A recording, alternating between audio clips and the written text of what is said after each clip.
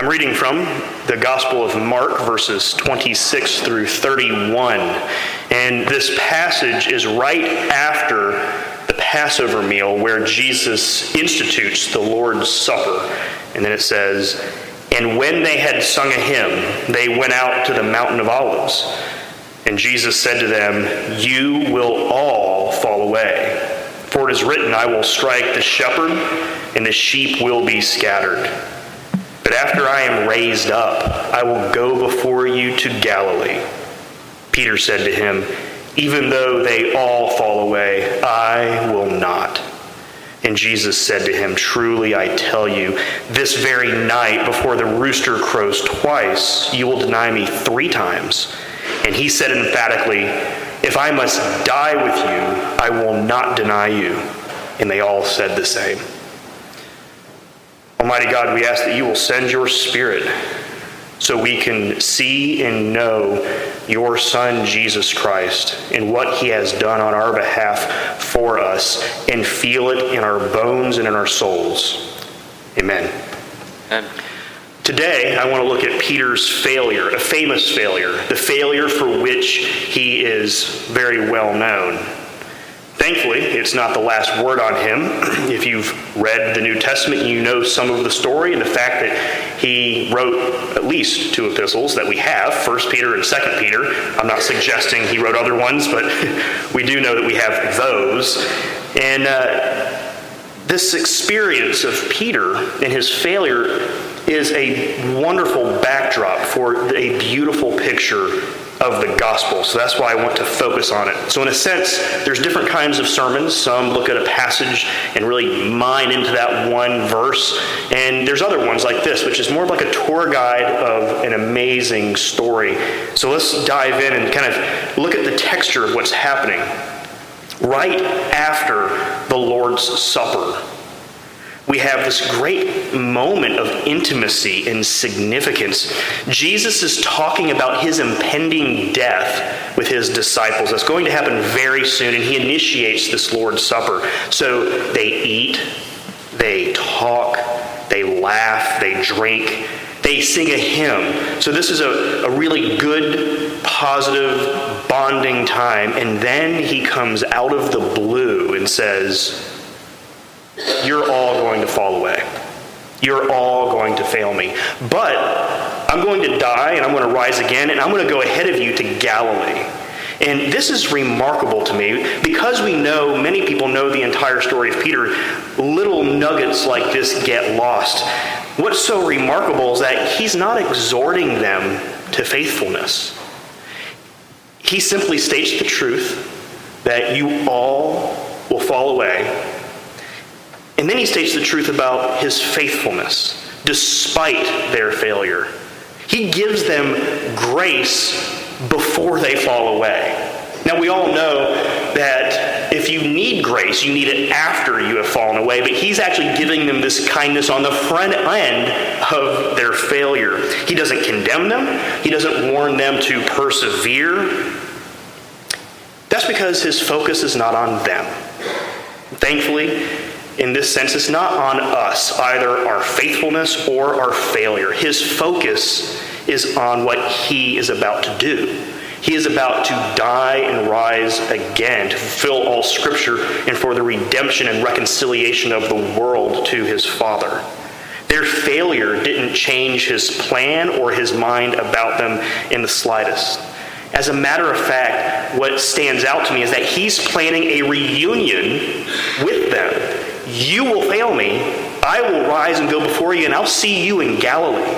So he's telling them, you're going to fail, but I'm going to be there. I'm going to reunite with you. He's planning the reunion after he knows they're going to fail. And what does Peter do with this grace? It seems like it was too much for him. He responds, even if they all will fail you, I'll be faithful. He makes his promises of faithfulness. And he nearly goes crazy at this point when he says, even if I have to die, I will not disown you. And then he causes a riot of self-righteousness. It says that they all joined in. And what's fascinating in the passage is how many times the word all shows up. You all will fail me. Peter says, even if they all do, I won't. And then the passage says, they all said likewise with Peter. They all chimed in, and so there's this riot of, we won't deny you, we won't deny you, no one's going to deny you. Unfortunately, that's what too many people have experienced as church or the Christian faith. A big chorus of promises of faithfulness as opposed to a declaration of the reality of our weakness and our need for our Savior. And we know this impulse. You sin, you repent, you promise to God, okay, this time I've learned my lesson. Things are really going to be different now. In the area of your life in which this plays out, it may be constant. It may be that thing that's been there for decades. Or it could change from day to day. However, that impulse to present to God your oath, this time it'll be different. Think about what that looks like for you. And Peter's words were just bravado. Jesus is arrested, and Peter's watching from a distance. And I can imagine he's thinking, see, I'm not disowning him. I'm pretty close. I'm closer than anyone else, aren't I? So he's watching from a distance as things unfold. He's in the courtyard warming his hands, and a little servant girl connects him to Jesus as one of Jesus' disciples. In his only way out, besides saying the truth, in the story, he places himself under an oath. He goes, I call an oath that I do not know that man. As soon as he was doing that, Jesus was also under an oath before the authorities. They said, you're under an oath. Are you the Son of God? So at the same exact time, what's happening, Jesus is under oath, confessing, telling the truth about himself. I am the Son of God. And he opened his face to beatings. At the same exact time, Peter is putting himself under an oath to lie about who he knows, to hide his face from shame. And at that moment, we see in this text a picture of the mercy of the substitution in the gospel. The innocent Jesus gets punished, while the guilty Peter is free. Jesus freely opens his face to mocking, beating, and spitting, and then the rooster crows, and Peter covers his face in shame. The Bible says in this story of Peter that at that moment, the translation is this, that Peter broke down and wept. That's about as good as you can get, but what we need to know is that broke down is the strongest word possible in the original language. What it means is he was unhinged. He lost it. It's the language of heaving in sorrow. He's groaning. He's on the ground. He threw himself on the ground, and he's a puddle of agony. And I imagine that if he had the words of Romans 7, this would have been the words to his groaning. What I don't want to do, I do. And what I want to do, I don't do. That's exactly his experience. I'll never disown you. Now I'm disowning. Wretched man that I am, who will deliver me from this body of death? Let's be honest. We have all found ourselves in a similar situation. Again, you have sinned, you have repented, you have promised to obey, and then you do it again, and it's exhausting. For me, right now, today, I have two that just present themselves to me of how this is playing out for me. I haven't been with my little girls for 3 days, and I miss them terribly. But what's in the front of my mind is how my lack of patience and my desire just to be in control drives the way I talk to them. They're 4 and 6, and I talk to them like I'm a drill sergeant half the time. And I don't want to do that. I love them like crazy, but that's my default mode. And I've also been enjoying the hospitality of the Advent and all the people. And when you meet a lot of people, the side of the backside of that is that you care a lot about how you come off. I've been thinking about myself and how I come off way too much.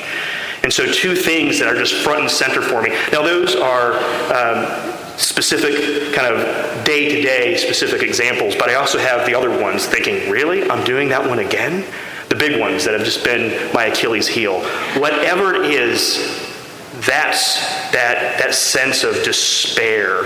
You've sinned, you've repented. How is it playing out for you? Will I ever change? Who will deliver me? Is it your lust, gluttony, greed, wrath, envy, pride? How does it play out for you? And the reason that Peter's story captures us is because it's so visceral, the level of reality of our faithlessness and the despair that comes with it. And we've all been here in some way. This is the naked truth about ourselves. This is when your sins make you feel lonely, ashamed, angry, unlovable, or condemned.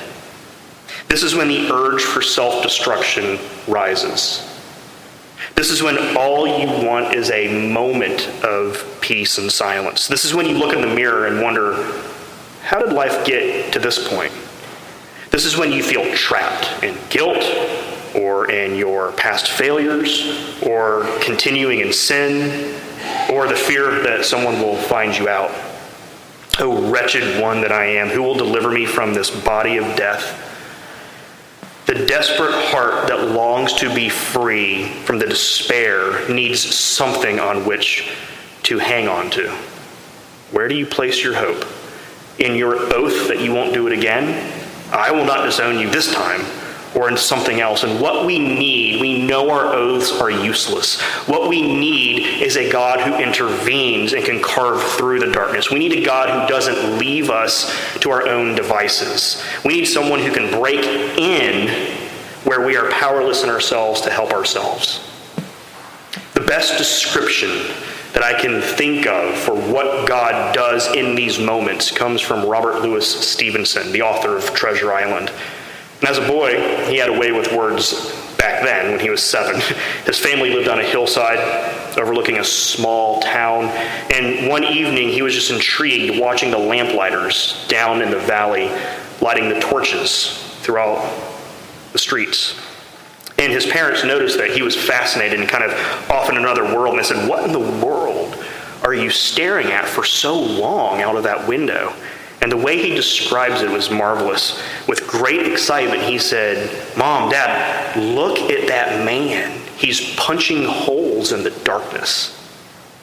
It's a great phrase, a great description for what he's saying, punching holes in the darkness.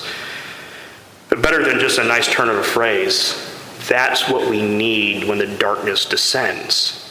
Jesus came into the world to do miraculous deeds and do some great teaching, but his primary purpose was to punch great, big, gaping holes in the darkness that shrouds the world and that shrouds you.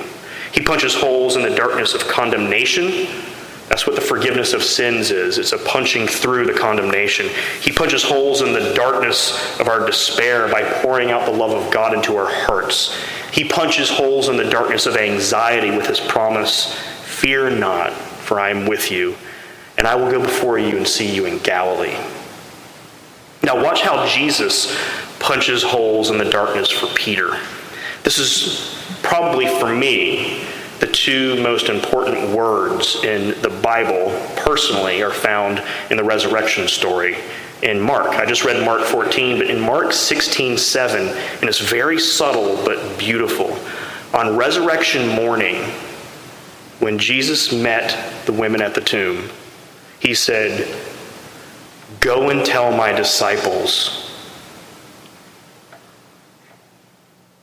and Peter that I've risen from the dead.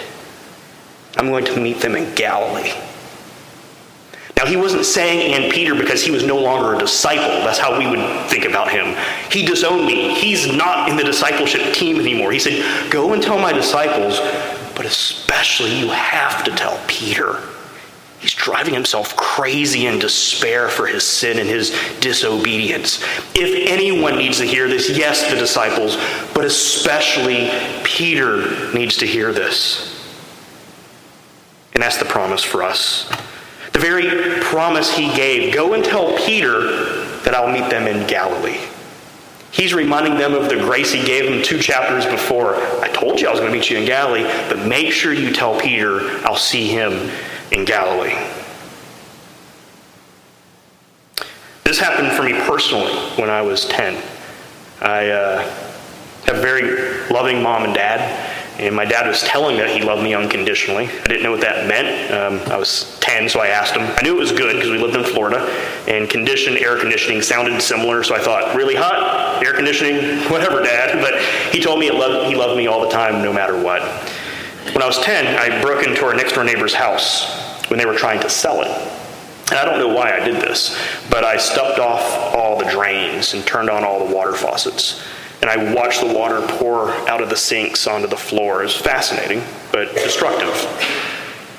And they came over next door and asked my dad, hey, we know Justin plays in the backyard. Did you see anyone go into the house? Or ask him if he did. So my father asked me, hey, someone destroyed their house that they're trying to sell and flooded it.